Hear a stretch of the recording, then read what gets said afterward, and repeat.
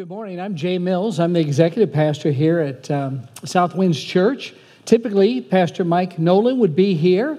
However, if you weren't aware of this, Pastor Mike is in St. Louis today. He has the privilege of walking his daughter down the aisle and then flipping over to the other side and officiating the wedding of his daughter today. So, very special day for the Nolan family. Keep them in your thoughts and prayers. Pastor Mike will be back with us next week. And the things that I have to share, these are typically the things that he would be sharing with you. And following on the heels of that, little did I know when I entitled this sermon to be called Brace for Impact, that we would have national examples and even something here locally at the church that I could use as a preamble that would serve as illustrations of what we're talking about today.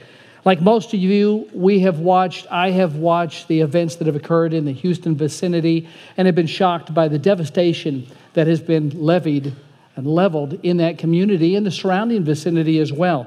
Already over 50 people have died because of Hurricane Harvey, and 440,000 people have registered for emergency assistance. And those are the things that you're aware of. The things that you may not be aware of is you are already contributing to help in that area.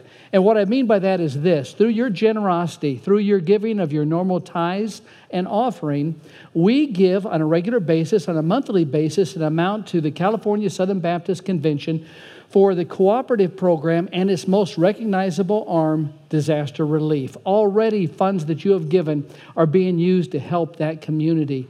And if you did not see the social media post from Pastor Mike this past week, we are going to do more and give you an opportunity as a church family to do more above and beyond your course of your normal giving of tithes and offerings. If you would like to give sacrificially to that which is occurring as we help restore lives in that vicinity, then you have the opportunity today and next week. We will, during the course of our normal offering, give you an opportunity. You can take the envelope that's inside the programs that you have, and you can write missions on there. If you write missions on there, 100% of the monies that you attribute to missions will go towards that cause.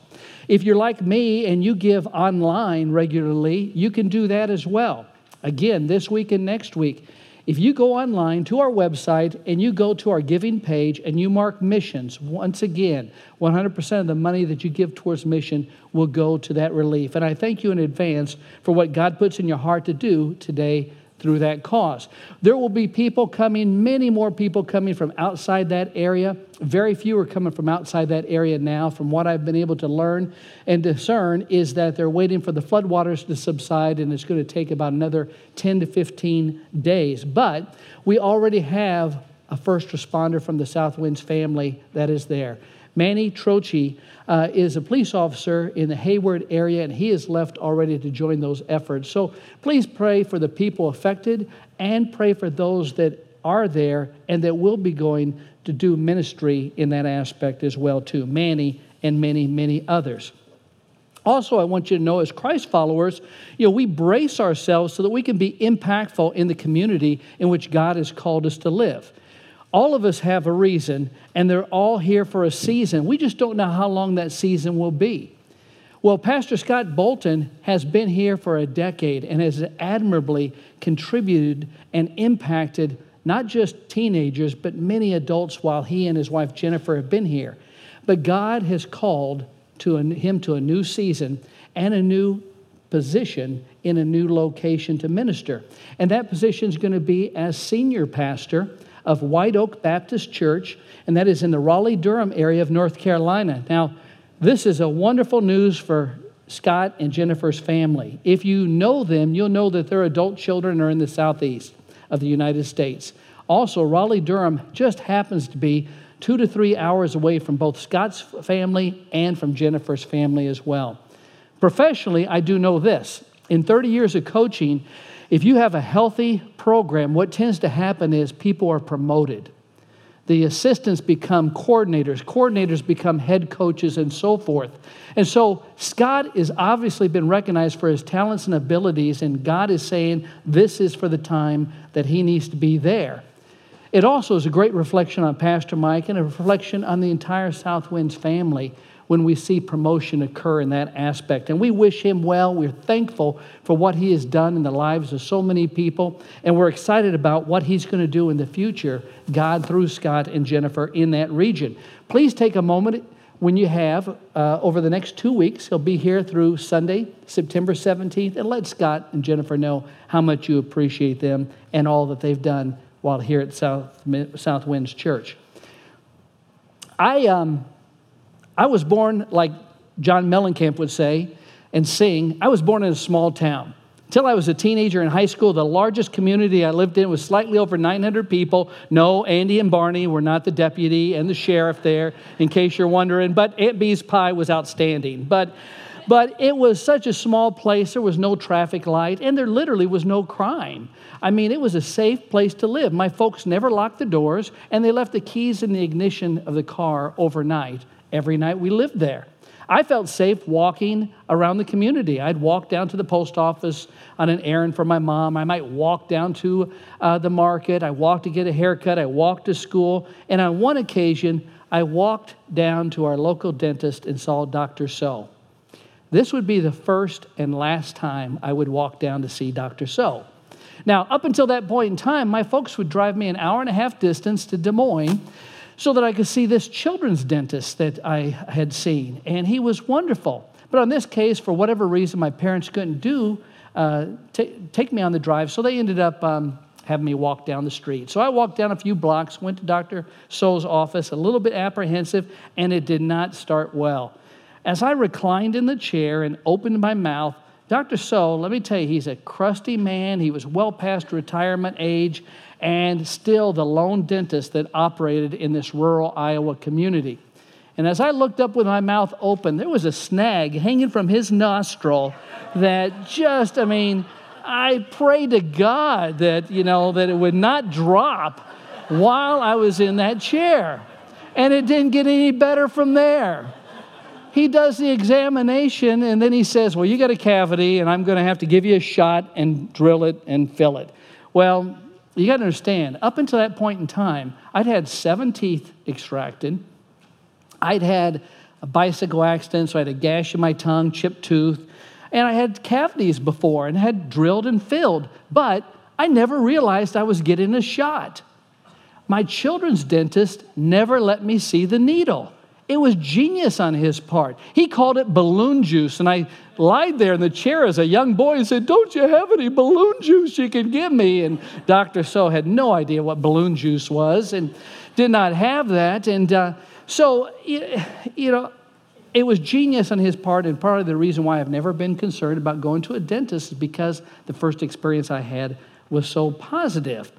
But when Dr. So showed me the size of that needle, that sucker looked like you could harpoon a whale with it. It was huge, It was about that big probably, at the time. And so there was no way in the world I wanted that stuck into my gums. And so he drilled and filled my tooth with no Novocaine. And what I had not realized at that time, all the previous times, is that my favorite dentist was there to block the pain. He intervened on my behalf. On that day, I fully realized the pain of his absence from that equation. And it taught me something. It was a teachable moment that I took forward in life. It taught me 2 things. Number one, there's fundamental lessons in which we live in life. And one of them is whenever I am in a scenario and there is delicate, sensitive, painful information that needs to be shared on someone that I might be friends with or somebody that I may be in a management position of, as much as it is up to me, I try to give them the injection without letting them feel the needle. That is a biblical principle. Ephesians 4:15 says we should speak the truth in love. Secondly is this. We need people in our lives from time to time to intervene to help lessen the hurt. And we need to accept that role as well. When we see something that could hurt somebody, we need to step forward and take a stand. James 4:17 says, anyone then who knows the good that he ought to do and doesn't do it, sins. We need to not just lie there like a patient in a dental chair. We need to do something to help those in need. That incident and the following verse changed my life. In Genesis, we read, "When the woman saw that the fruit of the tree was good for food and pleasing to the eye and also desirable for gaining wisdom, she took some and ate it. She also gave some to her husband who was with her, and he ate it." Now, I don't know why. I never realized it for many years, but for some reason, I always thought Adam was out in the garden. I had no earthly idea that he was standing beside her in the garden. He could have done something about it, but he didn't. He was standing next to her, but he took it lying down. And when we think of original sin or the fall of man, all fingers always point to Eve, but Adam was equally complicit. He was standing right next to her and failed to act. And since that time, we've been paying for that mistake ever since. It literally was within his reach, within his grasp. And all of us, men in particular I'm speaking with at this moment, here has been our natural inclination ever since that moment, is we are passive. When we should be doing something, we should be taking a stand, we don't. We sit idly by. When presented with these defining moments, if you're like me, I can look back at some of them in the past and realize that I have rationalized my reason for not acting to make it sound good to me. I can look at those defining moments now and know that had I acted, had I done something differently, I could have made a difference. And I tell you this morning, not to preach to you, not to lecture to you, not to talk down to you, and certainly not to dismiss and laugh off my errors of omission, but to tell you that God puts a conviction in my heart whenever I speak, and it always is inward before it's outward. And I know that I have failed in the past, but I'm committed to not doing so in the future. And He's given me a word to share with you today, and as best as I can understand it from the bottom of my heart, the Holy Spirit is saying this, and I want to tell you this. I'm to tell you this not passively. I'm to tell you this. We need to stop lying down on the job. We need to take a stand. God has placed individuals in our lives, some of them you're sitting right next to, others you'll be standing alongside, that you have an opportunity to intervene, to do something that can be difference-making, that can be impactful. And if we don't, the results can be devastating. In short, don't be an Adam. Fundamentals are important in life, and we've always heard if you don't stand for something, you'll fall for anything, and that's true, but it's also equally important of what we stand for. It must be the correct thing. It must be the right thing. It's fundamental to our existence. Professionally, there are fundamentals. I don't know what necessarily occupation you're involved in, but I guarantee you there's things basic to your way of performing at work that has to be done a certain way or the results will not be successful. I mean, when I trained to be an accountant and did my schooling, I learned very quickly that debits must equal credits. I learned that if you did a balance sheet, it needed a balance, that assets had to equal liabilities plus equity. And evidently, there are also fundamentals in biology because every once in a while, somebody will share, the physiology involved in the reproductive system with me. Sounds odd, but let me just share how it occurs. So I'll be in a conversation with somebody, maybe I've known for a while, maybe I haven't, and as you have been in these conversations, you might ask, well, tell me about your family. And this person will say, hey, how many children do you have, Pastor Jay? And I'll say, well, we have 6. My wife and I always say 6. And if you don't know our family dynamics, the person will sometimes say, well, you do know how that happens, don't you? 6 kids. And I'll say, well, yes, I do, but it's not my fault. My wife can't keep her hands off of me. So I'll tell them that, hey, listen, I try to tell her, that, tone it down. So you'll stop pawing and grabbing at me. It's just not right. I want to get some sleep. Sometimes a man just wants to cuddle, okay? And said no man ever, but I tried to, I try to tone it down. I can't help it. Evidently to her, I'm reeking with testosterone, animal magnetism, sexual appeal, and, I'm working on that right now. So pardon me for laughing at my own joke, but it's the first time I heard it. But so there's fundamentals in the sustenance of our life, and they are light, oxygen, water, and food. In 2012, Russian police discovered 57 people, members of a cult, that were living underground in a bunker. Many of the children had never seen the sun. And while it's unlikely, it is still possible to die from a lack of exposure to light. And here's how the progression would occur. First of all, the absence of sunlight could prevent your body from producing vitamin D. Without vitamin D, now what occurs is you would inhibit calcium absorption.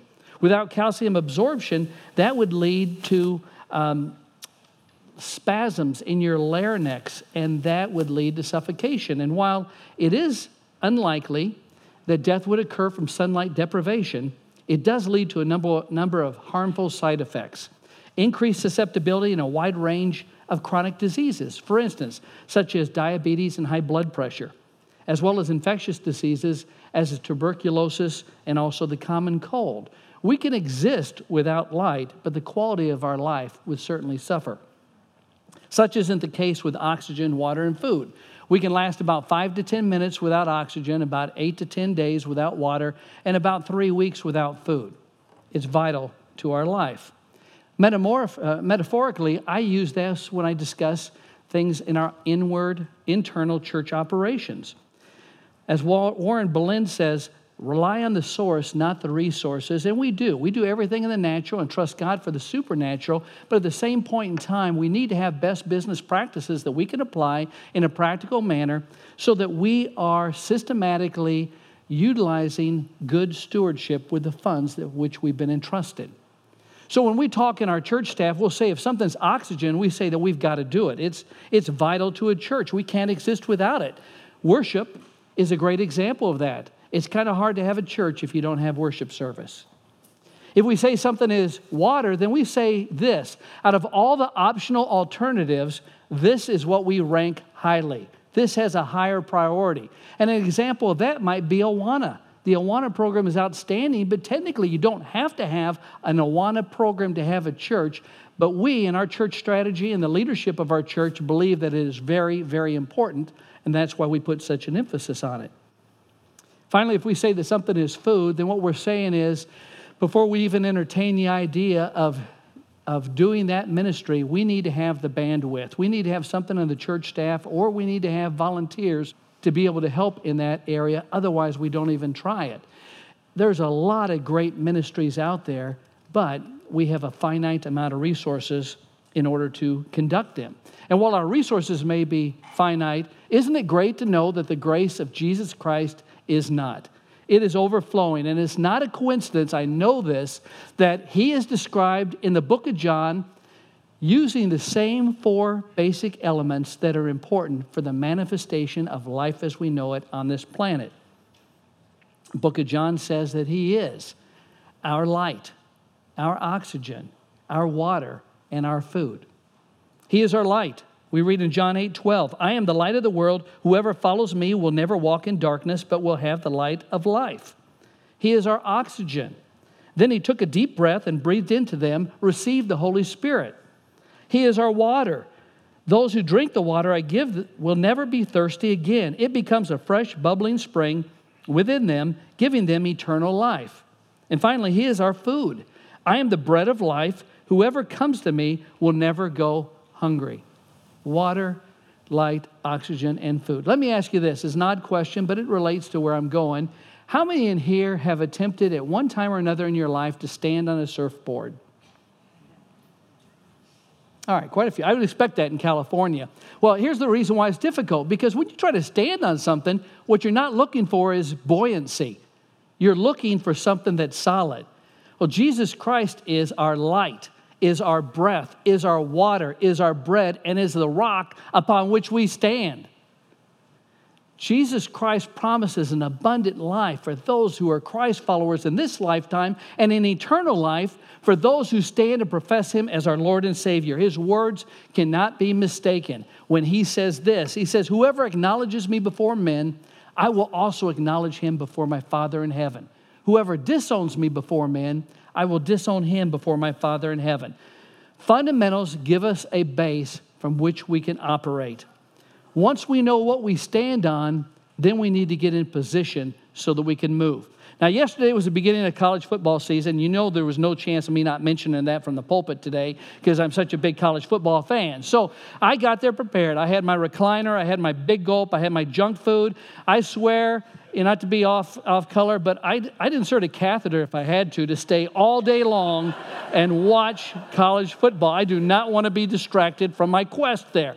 But what I want you to know is what you probably don't realize is how important the basic fundamentals are in the game of football. Now, whether you win or lose, there's a lot of reasons. Some might say, well, turnovers are important. That's true. Some might say it's the schemes, offensively, defensively, and special teams.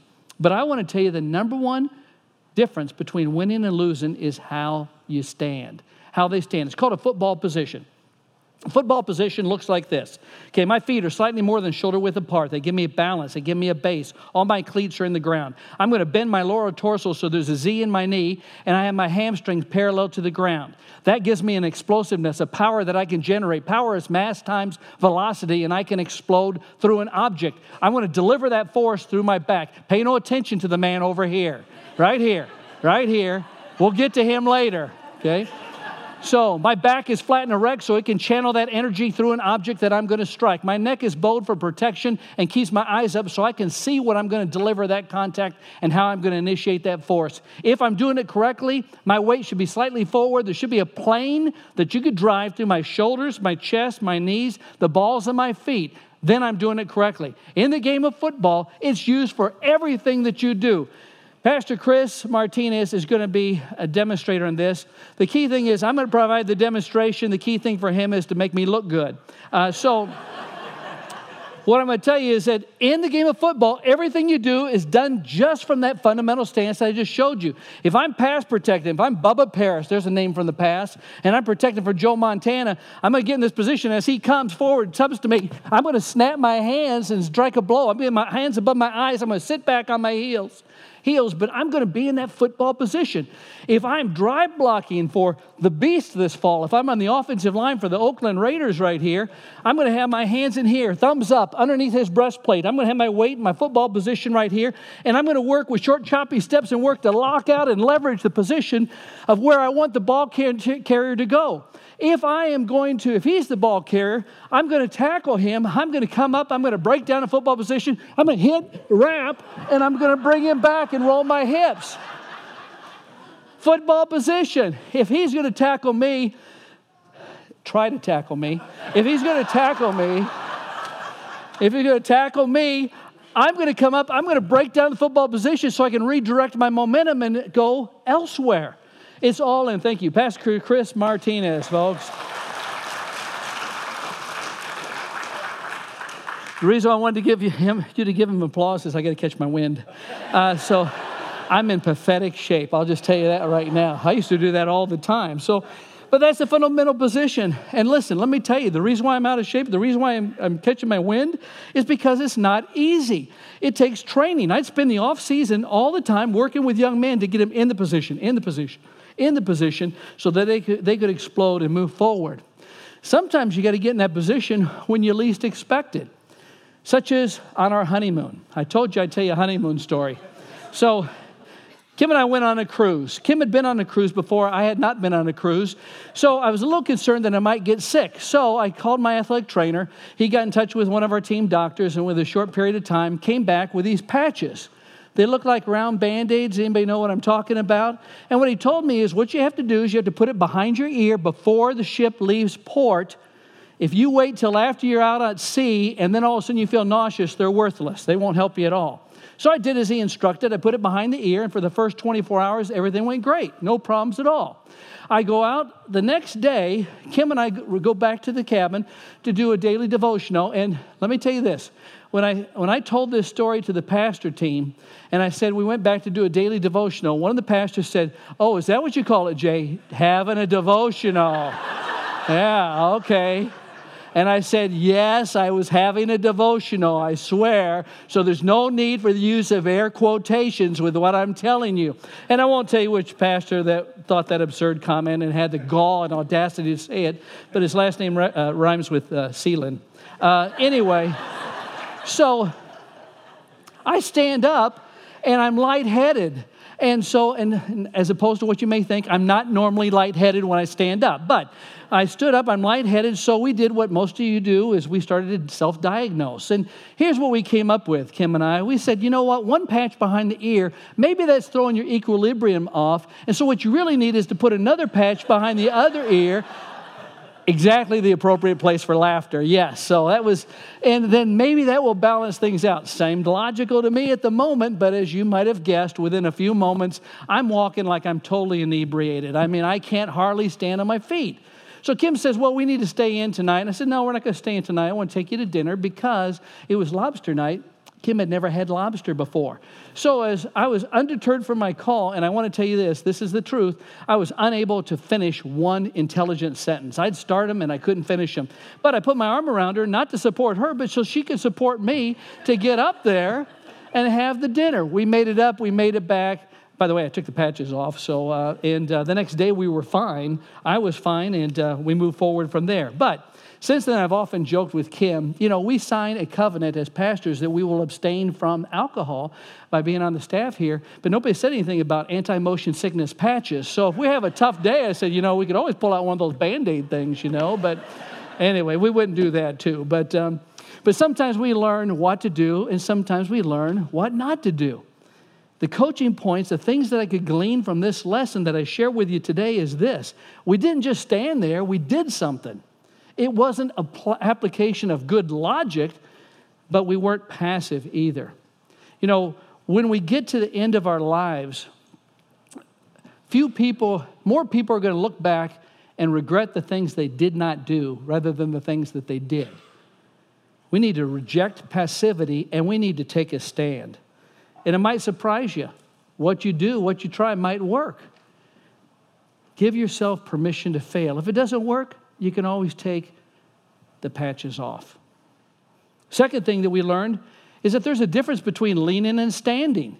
You know, when I lean, I'm putting all my weight on top of Kim, and, you know, it is okay to lean on people in our lives. There are seasons in our lives when we need other people, and Galatians 6:2 says that. It says we should carry the burdens of others.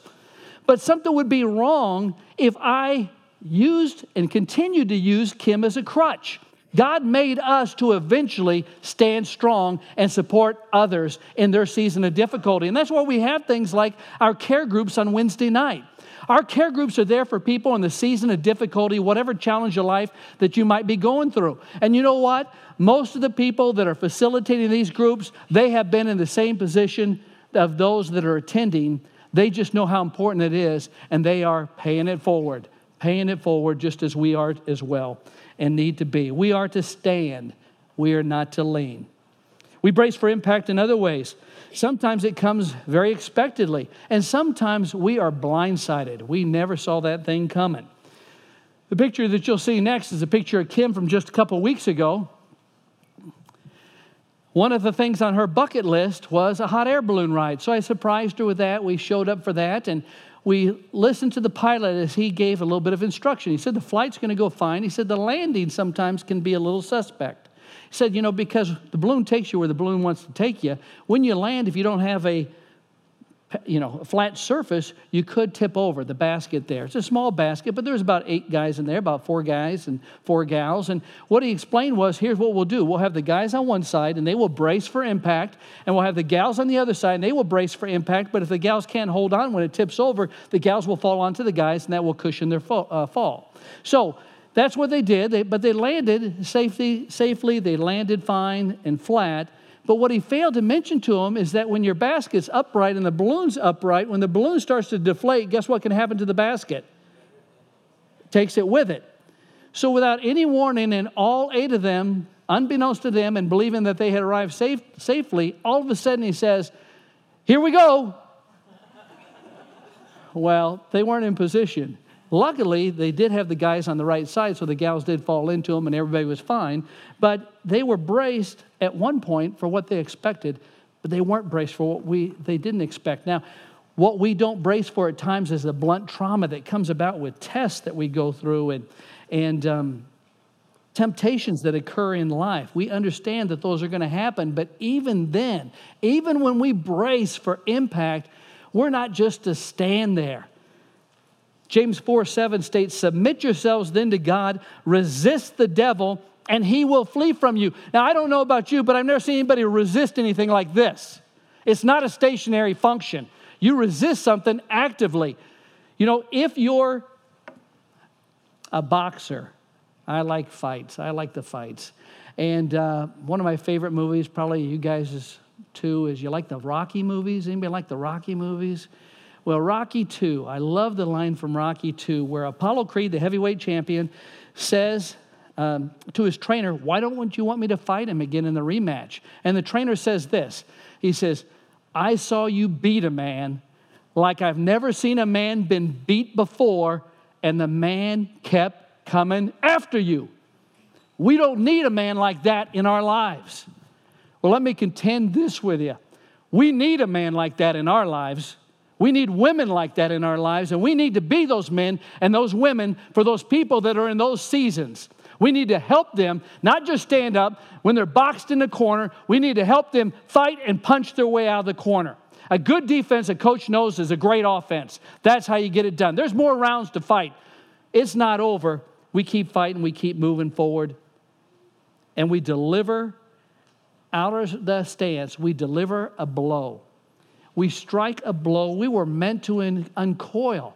We can't stand in this position for long. I mean, I thought about having you guys do that and just see what it feels like. I think I'll do that at 11 o'clock, okay? So if you want to come back and do that. But after a while, you know what happens? You wear down. And you would eventually collapse and fall. You're in the stance, ready to explode with power out of your stance and deliver with force. And you do that when we assume our purpose. When we assume our purpose is when it happens. You know, there's a difference between a bodybuilder and a power lifter. One exerts power and strength. The other one just poses. It's all for show. They both train with weights, and one is passive, the other is not. Let me give you an example. All right, so visualize, if you would. Imagine there's a barbell here. It's stretched across, and there's weights on each end. There's 500 pounds here.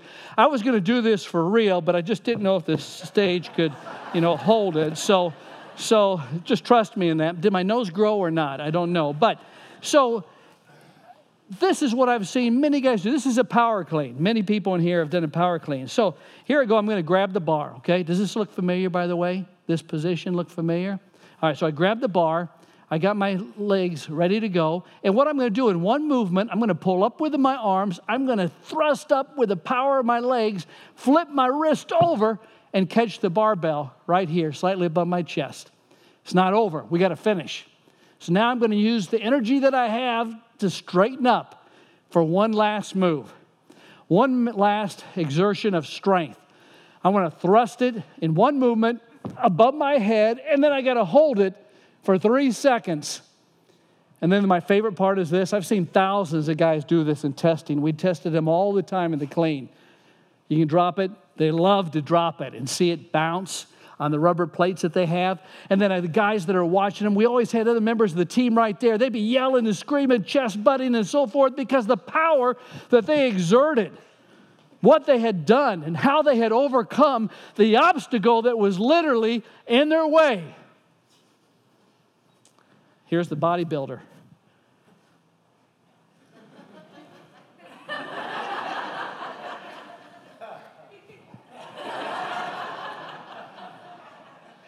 Now, first of all, I forgot about that. Thank God Kim's not in here, because that could have triggered something that would have just been so.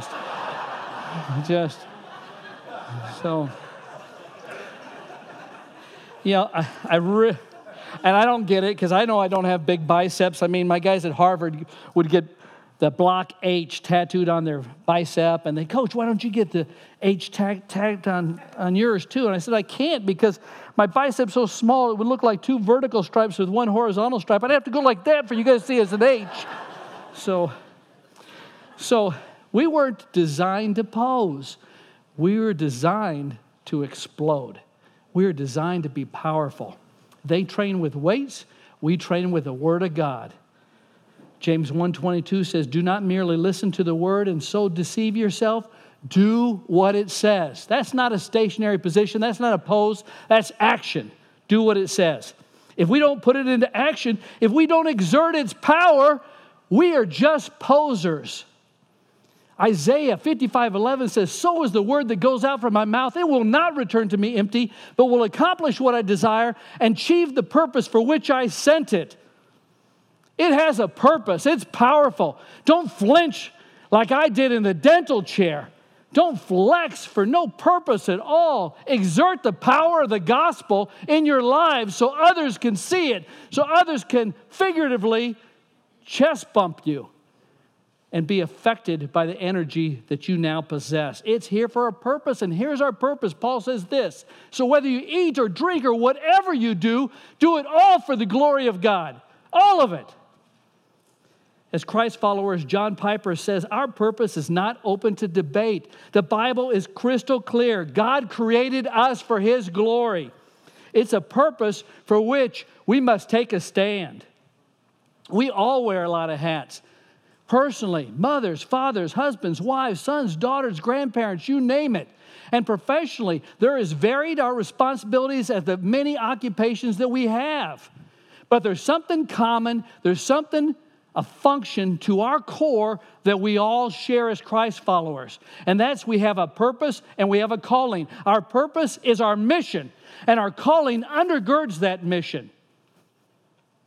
In Philippians 2:13 it says, it is God who works in you to will and to act. Everybody say to act. To act according to His good purpose. There's a purpose and there's an action we must take. 2 Timothy 1:9 says, every believer has a holy calling. You have a purpose. You have a calling in everything that you do in life. And guess what? He does the heavy lifting. 1 Thessalonians 5:24 says, the one who calls you will do it. He will do it. Oswald Chambers once said, a person realizes their calling from God with a sudden thunderclap or with a gradual dawning, but in whatever way it comes with an undercurrent of the supernatural, something that cannot be put into words. Our calling is twofold. So all of us, everybody say all of us. All of us who have had the veil removed can see and reflect the glory of the Lord. That's us as Christ followers. The veil has been removed. We get it. We can see it. There's no excuse. We know what we're to do. And the Lord, who is the Spirit, makes us more and more like Him as we are changed into His glorious image. We are to emulate Christ, not imitate. Imitators mimic. They may be a cheap knockoff or they may be a near flawless reproduction, but they're still not the original. We are to literally transform into the likeness of Jesus Christ with every breath that we take while we're on this earth. We won't get there while we're on this earth. We will get there when we take that last breath. But until then, we are to move skyward. We are to move upward in everything that we do. Not only are we to move upward, we are to drive forward as well with power. We are not to arrive to our destination alone. We are to take people with us. There are many different type of leadership models, laissez-faire and micromanager and servant leader and so forth. And some are more applicable in some situations than others, but I think there's one that is applicable in every scenario, and that is the leadership model of a coach. Doesn't surprise you that I say that, but listen to what Kevin Hall said. He provided a definition of a coach in his book titled Inspire. A coach remains something or someone that takes a valued person from where they are to where they want to be. Whether it be by air, land, or sea, figuratively or literally, a coach and a Christ follower does the same thing. We are to take people with us. We are in the transportation business. The coach assists the valuable person. You know who the valuable person is? It says Scripture, Christ died for all. That's everybody. We are to take them with us to transport them from their point of origin to their destination, their heavenly home. Finally, brothers and sisters, as Paul said, my dear brothers, stand firm. Let nothing move you. Always give yourself fully to the work of the Lord, because you know your labor in the Lord is not in vain. We are to explode into our purpose by answering our calling. And maybe you've braced yourself before. Maybe you've gotten in position before and you've been knocked on your keister. That happens. You know what? I've seen a lot of great athletes get knocked down. But here's what I've also never seen. I've never seen one of them stay down. They do brush themselves off. They do pick themselves up. And we don't even have to do that ourselves. It says in the Word of God that He will do it for us. He will help us up. Look what Mark says in 9:27. But Jesus took him by the hand and helped him to his feet, and he stood up. Christ is there to help you stand up no matter what may be happening. You're here because there's more rounds left in the fight. Maybe you feel isolated, you feel alone, and if so, you're in good company. Mark records this. Then all his disciples, everybody say, all his disciples. All his disciples, all of them deserted him and ran away. And we have too. We have done the same exact thing at some time in our lives, but we have a choice on how we live today and what we do tomorrow. One young man following behind was clothed only in a long linen shirt. When the mob tried to grab him, he slipped out of his shirt and ran away naked. That's how much he wanted to get away from our Savior and Redeemer. Jesus knows what it's like to be isolated, to be alone, to stand alone. And if we are in that position, we've just emulated Jesus Christ. One thing I do know, he who stands firm to the end will be saved. It's not my words, those are the words of Christ. No more lying down. No more leaning. No more passivity. There's too much at stake. It's time for us to get in position, to stand up, to stand out, and if need be, to stand alone. It's truly fundamental. Would you pray with me? Heavenly Father, we thank you for your word. We thank you for the power that it exerts. Father, we thank you for the opportunities that we have to live by faith, not by sight.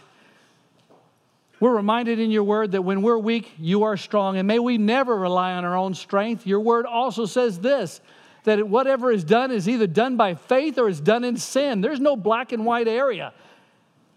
Or it is a black and white issue. There's no gray area. Father, give us the strength and the power of your Holy Spirit that you have promised when we act on it, when we put it into play. May we not only get in the stance to support, may we explode into our purpose and our calling today and each and every day that you give us. And may we become more and more the Son, Jesus Christ, that you sacrificed for us.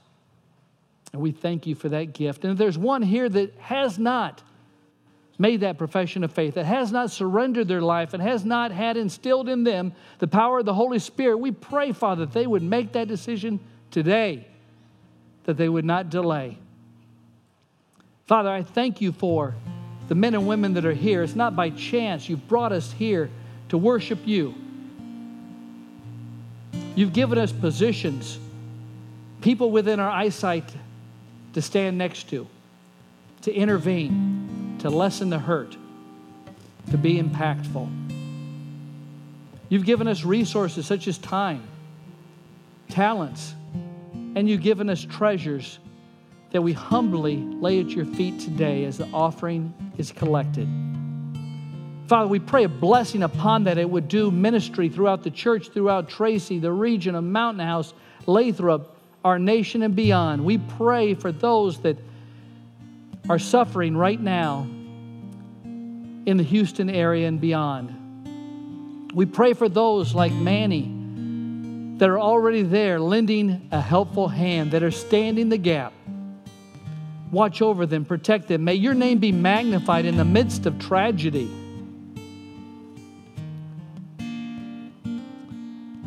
And may we meet those that are affected by our love as we give to that cause someday in eternity. Father, bless those that give. Bless the church. Bless the ministry. Bless Pastor Scott and Jennifer as they move forward to honor you. Same vocation, different location. We love you, and we love the one and only Savior, Jesus Christ. In His name we pray, amen.